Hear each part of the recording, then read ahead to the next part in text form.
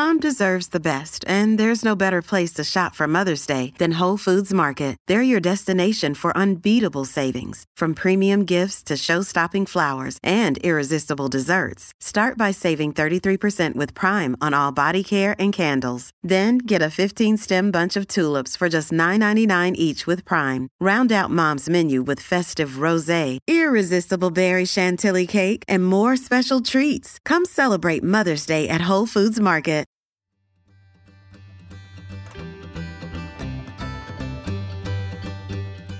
Welcome to As a Woman, Fertility Hormones and Beyond. I'm your host, Dr. Natalie Crawford, and I am a board-certified OBGYN and fertility physician, and also co-founder of Fora Fertility in Austin, Texas. With the goal of educating and empowering women, each week on this podcast, I discuss health and fertility and how they relate to your true self. Become a part of the community of collaboration that amplifies others as a woman. I hope you enjoy the episode.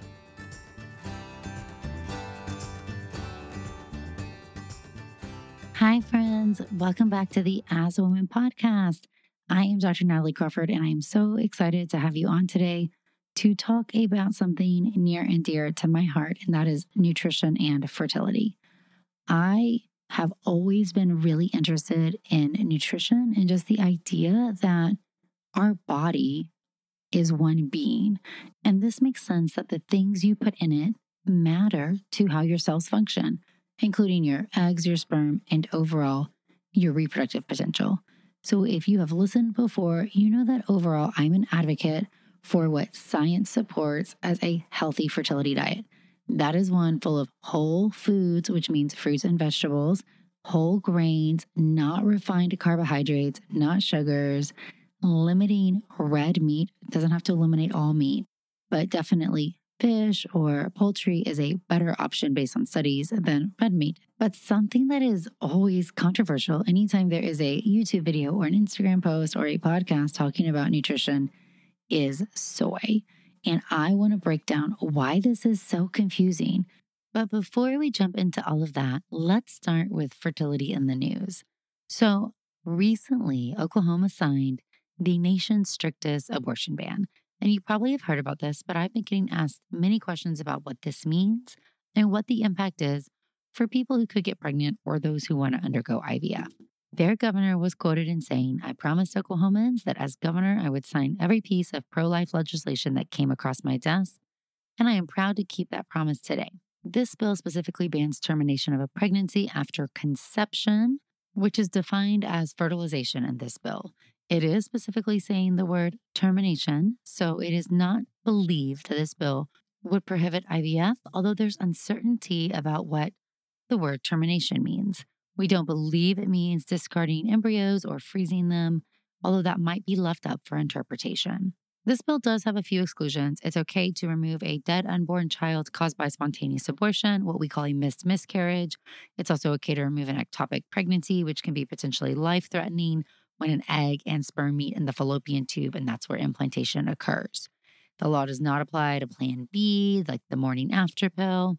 And so overall, the law is okay if it's saving the life of the pregnant woman or if the pregnancy is a result of rape or incest. That has been reported to law enforcement.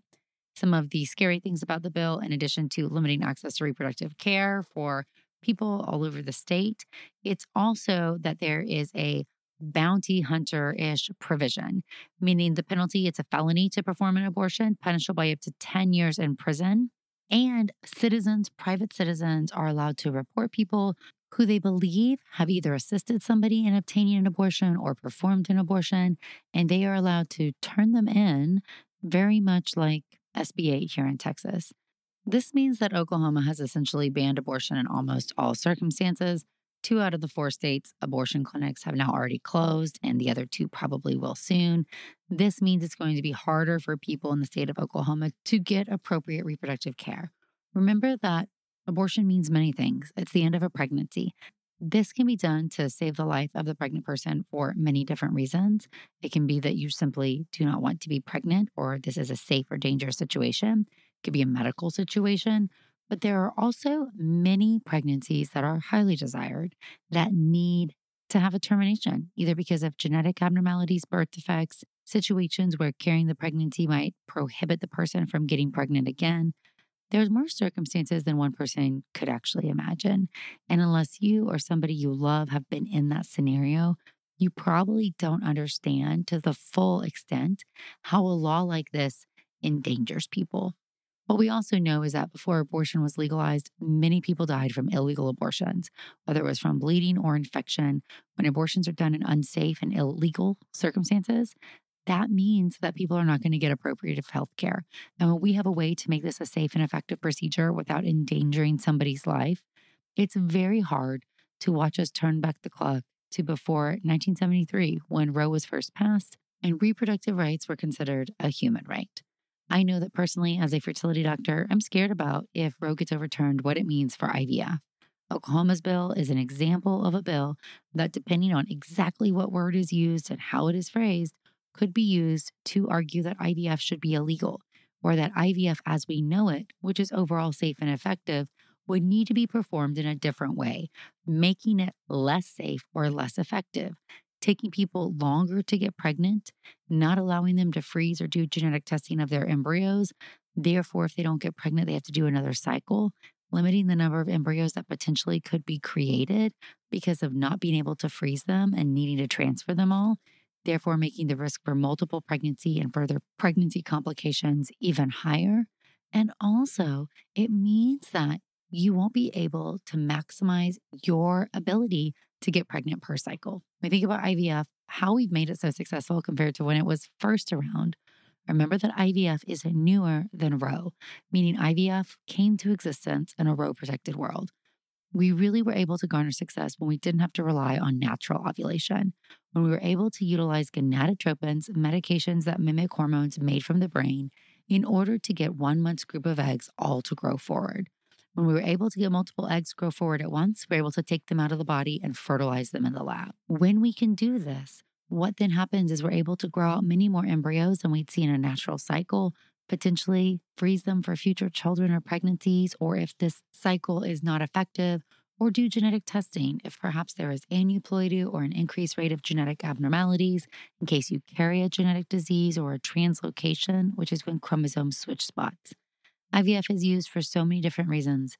We've been so lucky that technology has made this process accessible to more people, and even though it's still expensive, it's overall effective. That may not be the case if some of these laws are defining personhood at fertilization or conception, and embryos are granted rights of people. Can we freeze them? Can we biopsy them? Can we thaw them? What rules and restrictions are going to be in place? Truly, it's all a hypothetical world. We don't know, but we are watching bills like this very closely at the state level. Okay, well, on to the topic at hand, soy and fertility. Before I dive into this, I just want you to know that I am vegan. I think that's an important disclaimer. We are plant-based here, but that does not mean that I've always been this way. It's certainly something that I've come to over my life. This is my personal choice that is the healthiest way to be and how I choose to eat. However, I don't enforce this on my patients. We talk about healthy foods and diets in general. Certainly, I eat soy, but I want you to be aware of the data that's out there so you can make your own claims. This is one of the top things I hear about when I talk about fertility diets or being vegetarian or vegan is, well, you can't have soy, that's bad for you. And I think that overall blanket statement scares a lot of people and allows there to be so much noise when it comes to the nutrition and data space, especially in the sphere of fertility. So today I want to break down what we know about soy and fertility and reproduction and your cycle and your hormones so that you can make the decisions that's right for you, no matter what that is. Okay, so let's dive into where this all comes from and what you do need to know. There are so many people out there who will tell you that soy is bad for you, that it is a phytoestrogen and it is bad for your fertility. And, too long don't read version is that that's just false. Both female and male studies have shown that soy is not harmful and, in fact, may be beneficial in certain circumstances. So if you don't want to listen to the rest of the podcast, you got the take home. But if you want to understand why this is the case and why there's some controversy over soy so that you can be educated about what it is, how it works, and why this matters for your body, listen on. We are going to talk about the reproductive system, largely gearing towards periods, hormones, fertility, IVF in women, and then also just touching on men and sperm samples. So let's dive in.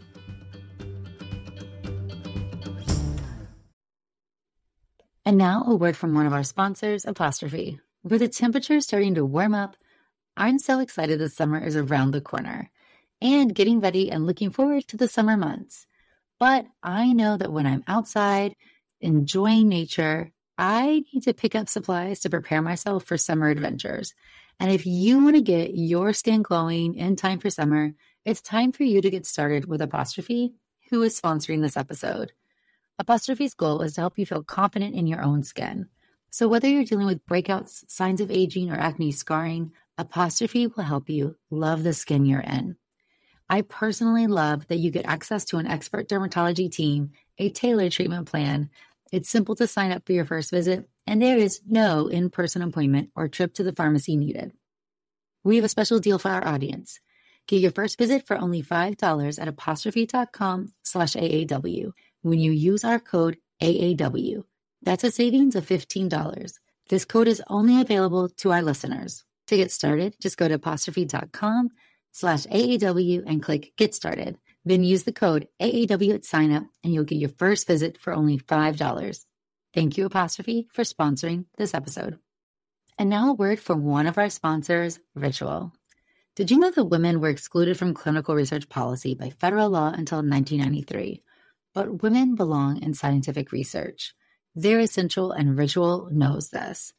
I choose Ritual multivitamin every day because it is easy to take and I know that I am getting high quality and traceable ingredients in a clean and bioavailable forms. In fact, Ritual conducted a university-led human clinical trial for their Essential for Women 18 Plus multivitamin to assess its efficacy, and the results showed increase in vitamin D levels by 43% and omega-3 DHA levels by 41% in just 12 weeks. No my shady business. Ritual's Essential for Women 18 Plus is a multivitamin that you can actually trust. Get 25% off your first month at ritual.com/AAW. Start Ritual or add Essential for Women 18 Plus to your subscription today. That's ritual.com/AAW for 25% off. Thank you, Ritual. So soy is in many foods. It's very common in Southeast Asian countries, part of cuisine, such as tofu. So there's a lot of soy in tofu and some other products, especially for vegetarians and vegans. Overall, let's take fertility out of the picture. Studies have consistently shown that soy consumption is protective against cardiovascular disease. It lowers cholesterol, protective against blood pressure elevations, and in the prevention of cancer and diabetes. It also can be helpful in management of long-term menopausal symptoms. So overall, that all sounds really beneficial. So why does soy get a bad rap? Well, the truth is that soy contains many things called phytochemicals. These are things that have activity in the body, and many of them are antioxidants. So antioxidants are good things. We've heard of antioxidants. Antioxidants help combat inflammation, and they help us get rid of things called free radicals and other things that are damaging our body. So the antioxidant property of soy is really part of why it's considered effective in these circumstances. So that's a huge part of soy, things that are anti-inflammatory and things that are antioxidants. However, soy is also something called an isoflavone, and isoflavones are non-steroidal compounds, and they have a structure that is similar to the estrogen that your body makes. And for this reason, you will often hear soy called a phytoestrogen. Soy is not the only thing that has isoflavones. There are lots of other things as well that can be phytoestrogens. However, let's just talk about soy in this context. Now, these phytoestrogens act on the body in something called SERMs. SERMs are selective estrogen receptor modulators. And these are the receptors for estrogen that have both agonist and antagonist effects on the estrogen receptor, depending on where it's binding in the tissue. You've heard of other SERMs. This is not a crazy thing. Clomid is example. Clomid is a medication that you take that is a SERM. It binds to certain estrogen receptors. It blocks them. The brain interprets that estrogen receptor is full, sends out a higher signal of FSH to help grow an egg to ovulate. One of the negative consequences of Clomid is that it can bind antagonistically, meaning in a negative way, to the estrogen receptors inside the uterus. So we know that our body has estrogen receptors, and we know that things that modulate those receptors are called SERMs. And there's different types of receptors, alpha receptors and beta receptors, that do different things. And isoflavones have been shown to sometimes be estrogenic, sometimes anti-estrogenic, or even neutral, depending on where it is impacting and in what circumstance. So this has led to some people thinking that soy may have a beneficial effect because it helps combat extra endogenous estrogen, which we know is made from fat cells or in certain conditions like PCOS. And then also it has antioxidant effects, and that is highly beneficial when there's inflammation or other disease-based processes. However, do we need to be concerned about this potential SERM interaction, and at what level do we get worried about that? I understand why people are confused about this. I'm not going to go over every study in detail because that's not why you listen to the podcast. I'm going to give you the high-level bullet points. But my disclaimer, as I always give when I talk about nutrition-based studies, nutrition and diet is very hard to study in human-based populations because we cannot fully control one's diet. We can add things, we can subtract, we can observe, we can monitor prospectively in the future. However, we can't control every variable. So there's always some limitations in the data that we're getting, and we just have to be aware of them. One huge one. So any of these studies that we talk about, when we start talking about observational-based studies where there was no modification made, is that in general, people who tend to eat a lot of soy, aka tofu, or other soy-based products, typically are vegetarian or vegan. They also then consume a higher quantity of fruits and vegetables. They're not adhering to the standard American diet. Therefore, there may be other things that they are consuming as well, both good or bad, that could be changing the results here. So we just have to acknowledge there could be some selection bias because what we are studying is associated with people who overall eat different things. Let's also remember that the word fertility is often defined different in studies. Most people are actually talking about fecundity, having a child, versus not having a child. And fecundity is probability of having a child per cycle. But overall, when we talk about this, they are generally looking at people who have children versus people who have not been able to have children. But sometimes we look at other parameters or endpoints or outcomes in different studies. So you could look at menstrual cycle changes, ovulatory changes, positive pregnancy tests, hormonal levels. So remember that every study is a little bit different. So I'm going to break down a few basic categories and the studies that exist, and then we'll summarize this up. I'm not going to go into tons of detail about each study because I don't want to bore you to death, but I do want you to understand where this information is coming from and that this is evidence-based medical science here. So let's look at some fertility-based studies, understanding these might mean anything from live birth to positive pregnancy test. So in 2005, we had a study published looking at a 6-month clinical trial in Japanese women with secondary amenorrhea or anovulation, meaning they used to ovulate, but now they don't. There were only 36 women in the trial, so it was very small. 6 grams of black soybean powder were given to the intervention group, and nothing was given to the control group. After the period of intervention, 4 people became pregnant and 12 people showed ovulation improvements based on ultrasound monitoring in the intervention group. And the improvements in ovulation were only seen in 2 people from the control group. So this was promising, but it's a pilot study. It was small, it was not randomized, and these outcomes have not been shown, but looked like improvement in ovulation and pregnancy rate with supplementation of soy. There was also a longitudinal cross-sectional study, meaning looking at people at one point in time, and this was in over 11,000 American women aged 30 to 50 who participated in the Advent Health Study. This is a Advent Health Church, a community with lots of vegetarians and vegans, so 54% lacto-ovo vegetarian, meaning okay with dairy and eggs, and 7% vegan, meaning no animal products at all. Based on this study, there was a high consumption of soy, so 94% of all people, and there was an inverse association between intake of soy and live birth, so a 3% decrease in live birth rate. This study just used a food questionnaire and was looking at one time, so the study made people a little curious if too much soy could be bad for you in some ways. In a prospective cohort study, a little better style study in 2012, this was an observational study of 323 Canadian women who were at least 35 and older, who were followed from the second month of pregnancy until delivery. Soy was looked at in their amniotic fluid and compared to how much they intake, and there was no significant association between soy intake or phytoestrogen intake in the amniotic fluid and any complication in the pregnancy or any history of infertility. Limitation of the study is less than a third of people actually consumed soy or gave information on soy. And so this might not be the best population to study the impact that soy might have. So in a subsequent prospective study, there were 471 healthy American women who were followed for 12 months, and the urinary levels of isoflavones were quantified and fertility was looked at in a time to pregnancy fashion. So this study showed higher urinary levels of soy breakdown was associated with a shorter time to pregnancy. So it suggested that it improved fertility or you got pregnant faster. However, limitation in this study is that urinary levels has not necessarily been correlated with dietary intake, although it might make sense. But urinary levels may reflect more of a short-term measurement of recent soy ingestion instead of an overall consistent dietary pattern. So let's look at another study. Over 7,000 healthy American or Canadian women were looked at 2 cohort studies that followed people for 12 months or until pregnancy. So another time to pregnancy study in people trying to get pregnant.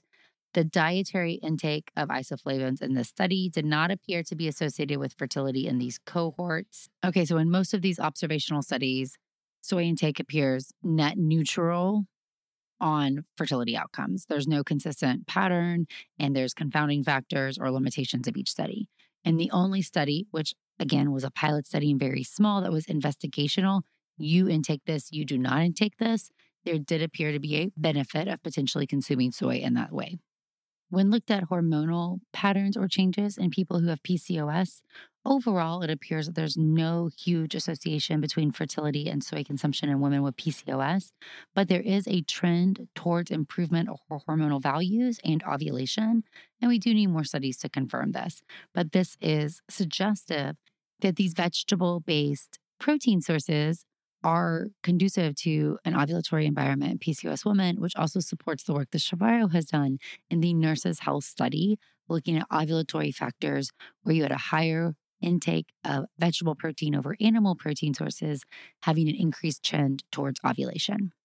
So these studies have all been in natural observational fashions, people trying to get pregnant naturally. When we look at IVF or assisted reproductive technology studies, I always find these to be very insightful because we're controlling for more variables. People aren't just like out in the wild. You don't know if they're having intercourse on the right day. These are cycles where you're controlling a lot and definitely trying to get to that optimal pregnancy rate. Okay, so there was a study that was looking at women who were undergoing IUI. And this study, there were 134 people in it. And one group was given soy for up to 10 days prior to beginning the cycle. These people all had infertility for at least 2 years. They were all treated with Clomid and they had IUI. And the other group was not treated with anything. There were significant increases in hormone levels, FSH, LH, estradiol in the intervention arms. The endometrial thickness was improved in the intervention group compared to the placebo. The intervention group had a lower rate of miscarriage, which was statistically significant, and a higher rate of pregnancy that was statistically significant when compared to the placebo. So soy intake before IUI cycles improved both endometrial thickness response, your chance of getting pregnant, and decreased your chance of a miscarriage. All sounds good to me. Now, this could be because these cycles were all treated with Clomid. Clomid, as we said earlier, is another SERM, and one of the negative impacts of Clomid can be a thinning of the uterine lining, which may impact ovulation. So if soy helps thicken the lining, that might improve implantation and thus pregnancy and dropping miscarriage rates. So it might actually be that in this study, the soy intake was combating one of the negative effects that we see with Clomid. Super interesting. And now a word from one of our sponsors, Quince. The weather's getting warmer, so it's time to say goodbye to jackets and sweaters and hello to shorts and tees. I wanted to update my wardrobe for the long haul without spending a fortune, and luckily I found Quince. Now I've got a lineup of timeless pieces that keep me looking effortlessly chic year after year. The best part is that Quince items are priced 50 to 80% less than similar brands, but Quince partners directly with top factories, cutting out the cost of the middleman, passing the saving to us, and only working with factories that use safe, ethical, and responsible manufacturing practices. I personally cannot wait to wear my cute tan linen set this summer. So it's your turn to get warm weather ready with Quince. Go to quince.com/AAW for free shipping on your order and 365-day returns. That's QUINCE.com/AAW to get free shipping and 365-day returns. Quince.com/AAW. Thank you, Quince. Okay, so a very similar study pattern was then looked at in people who are undergoing IVF. So 213 infertile women undergoing IVF, and prior to embryo transfer, they all had intramuscular progesterone, standard of care treatment. And so some were given soy and some were given placebo. So now we're trying to see, was it just the Clomid or is it something else? The treatment with soy significantly increased the implantation rate. So 25% versus 20%. Higher rate of pregnancy, 39% versus 21%. Higher chance of pregnancy to delivery ratio, meaning a lower chance of miscarriage. There was no difference in embryo quality, number of eggs, fertilization, any of that. But really important to know in both of these studies, a dose of soy was given at 1,500 milligrams a day. And that's not usually achieved by diet. And so this was a pharmacological intervention. But what we do feel based on these studies is soy is not harmful in either of these. IUI cycles or IVF cycles, we saw improvement only and not a negative side effect in these cycles undergoing fertility treatments. Well, let's look at observational studies and trying to quantify amount of soy in the actual diet. So there was a study in 2015 by Venegas of 315 USA women who were undergoing IVF cycles.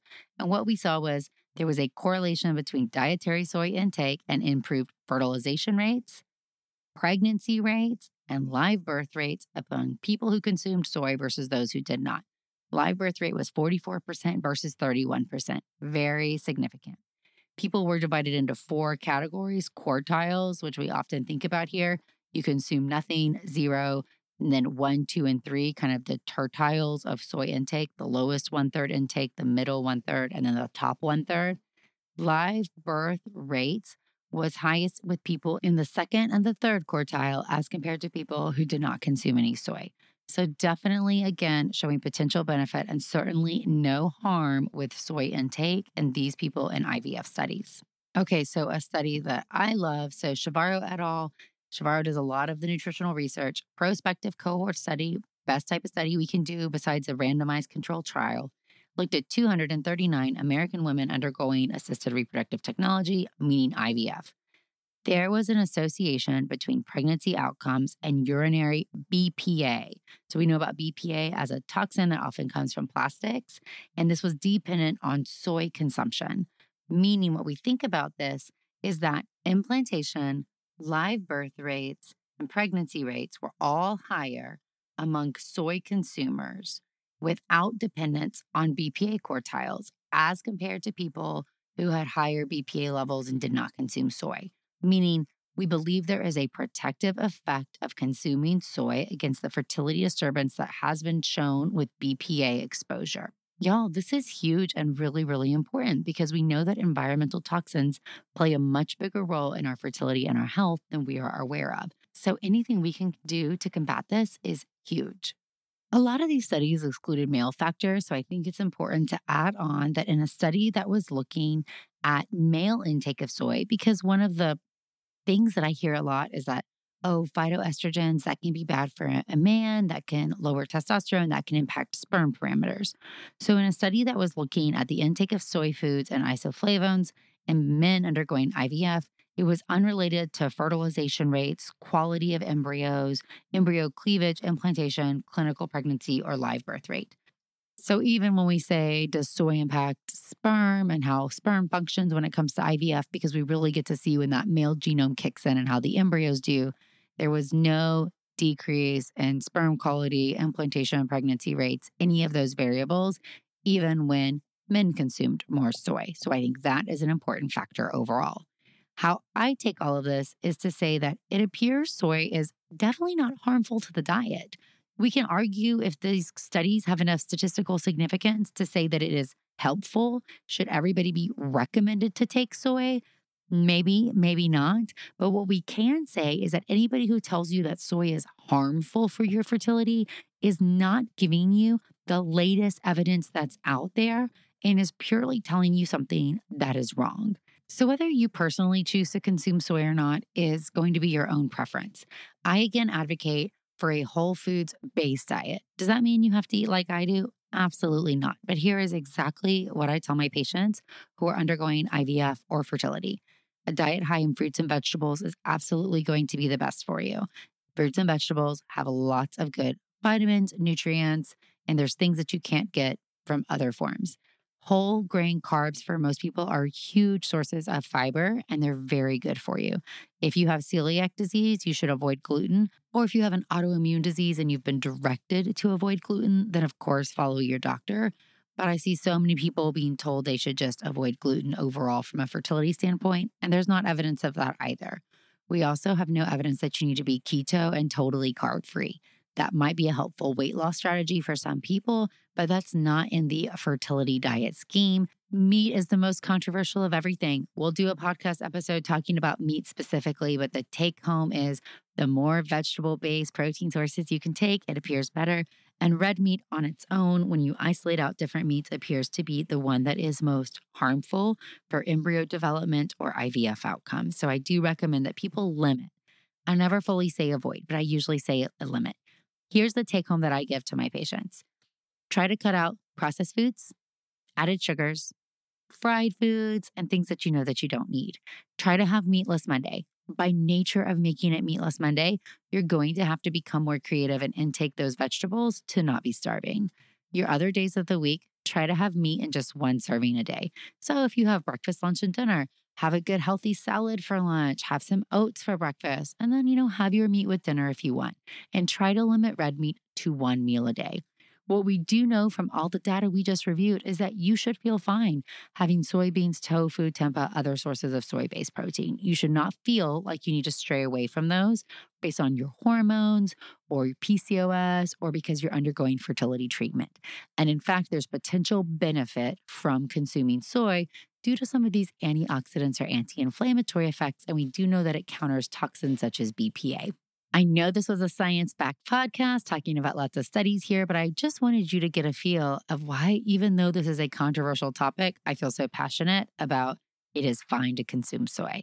Nutrition is one of my passion projects. I was a nutrition major in college, and I've always loved it and always felt like we've got one body and what we put into it must matter. So if there's other nutritional-based topics you'd love to see on here, please send us a message. You can always reach us at the As a Woman Podcast on Instagram at As a Woman Podcast. Also, let's dive into FFS for fertility's sake. These are your fertility questions that you are asking on my Instagram at Natalie Crawford MD each and every week. We are going through and choosing some of the most interesting or top asked questions and answering your questions here each week. The question box is usually posted on Monday, so follow along and ask your questions and then stay tuned to see if we answer them here. All right, question number 1. Should uterine polyps be removed prior to embryo implantation? Absolutely. So this is thinking about IVF. After you've gotten those good embryos, you want to make sure that the uterus is the best environment possible to receive that embryo. Every clinic's a little different here, so you need to understand what your clinic's protocol is. I have always practiced in the world of checking the uterus with a saline sonogram, meaning putting water into the uterus and looking with ultrasound prior to doing an embryo transfer. And part of this is because I want to make sure there's no polyps. Polyps are benign projections of endometrial tissue that are inside the uterus. However, they can cause some inflammation and they can also prevent implantation. You just went through IVF and worked very hard to get your embryos, and we want to do absolutely everything possible to make that embryo implant. So make sure you are checking your uterus, and if polyps are found, absolutely you want to go get them checked out. Question number 2. PGTA tested embryo resulted in a blighted ovum. Why does this happen? I wish I had tons of information here, but the take-home message, IVF has come such a far way. Genetic testing of embryos highly helps us select the embryos that have the highest potential. They are not perfect embryos, meaning genetics are not everything. An embryo still has to have potential, cells have to divide, organs have to form, it has to give feedback to the body. So when I see a blighted ovum after a PGTA, which is the genetic testing for aneuploidy with IVF, I tell my patients, your body did what it was supposed to hear. Something in this embryo was not signaling the right feedback to form an actual embryo. The cells weren't dividing right, so that embryo didn't form. Even though it is such a devastating loss, this is a better outcome than that pregnancy getting further along and realizing that the baby's not developing normally. It is unlikely to happen again, and that's what you can feel good about, even though we usually say that the live birth rate on average for a genetically normal embryo is about 65%. So that number kicks the butt out of natural conception rates, but that's not 100. And so embryo competency is another huge reason why. Question number 3. Does a shorter cycle, such as 24 to 25 days, have a higher risk of preventing implantation? Overall, no, with a huge asterisk here, meaning when are you ovulating in the cycle? In general, you should usually ovulate about 12 to 14 days before you get your period. So in this, if you're ovulating around cycle day 10 to 12 and you have a 24-day cycle, then I'm not worried that anything's wrong in your luteal phase. However, if you know you're ovulating on cycle day 16 and you're getting your period on cycle day 24 and your luteal phase is only 8 days long, then I'm more concerned that you might have a higher chance having an implantation problem because perhaps there's not enough progesterone or the lining hasn't gotten to the right stage. And I'd want to see if there's any ovulatory factors or anything else going on. Another huge thing to think about is sometimes we see shorter cycles as the only clinical sign of having a lower ovarian reserve. We know that ovarian reserve drops typically with age, but I have young patients who also have a low ovarian reserve. So if you say, wow, my cycles used to be 28, 29 days, now they're 23, 24, please go get checked out. Get an AMH blood test drawn, see a fertility clinic or your OBGYN. That's something that you'd rather have that data now instead of waiting until it is too late. Question number 4. Will working out and calorie restricting for weight loss while trying to conceive decrease success? Maybe, maybe not. So let's answer this in a little bit better. Working out.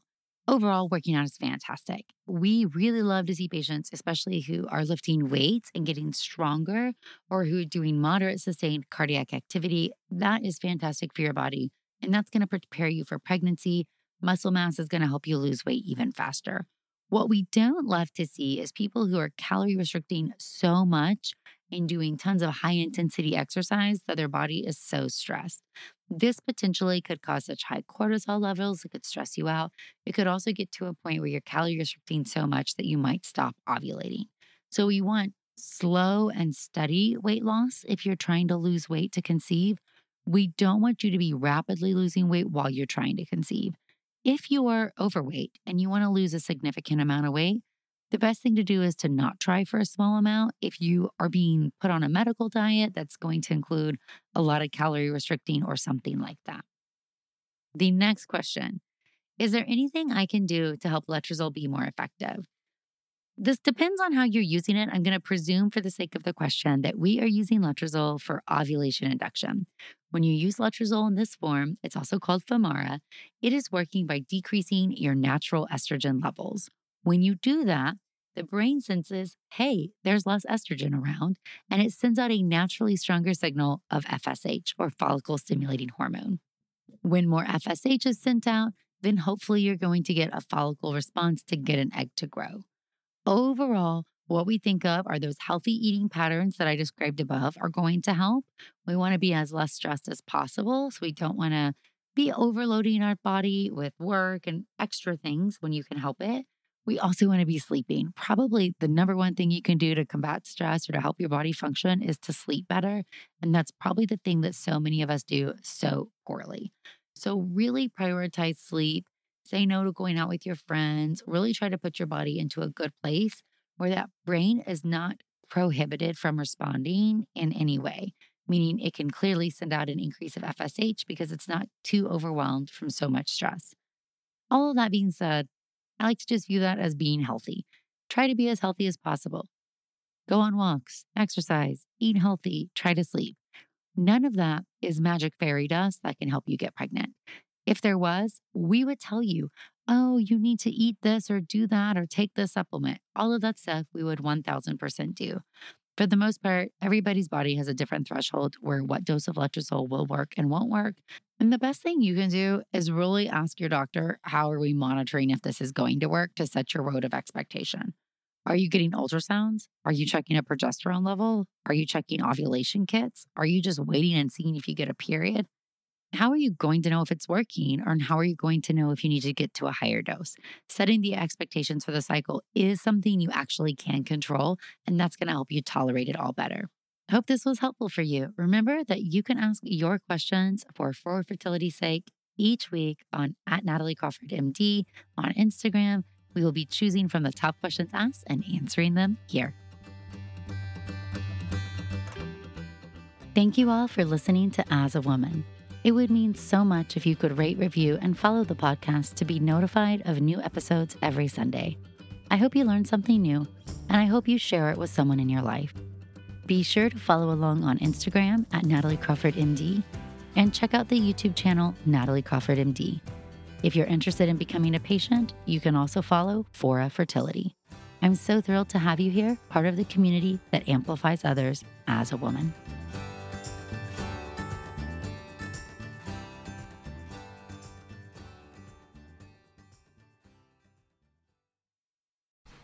Hey guys, welcome to The Collective. I'm Brianne Helfrich, a 26-year-old bioethics PhD student and clothing brand CEO. Welcome to my podcast where we talk all things health and wellness, navigating your 20s, and becoming the best version of yourself. So, sit down, play that episode, and join The Collective.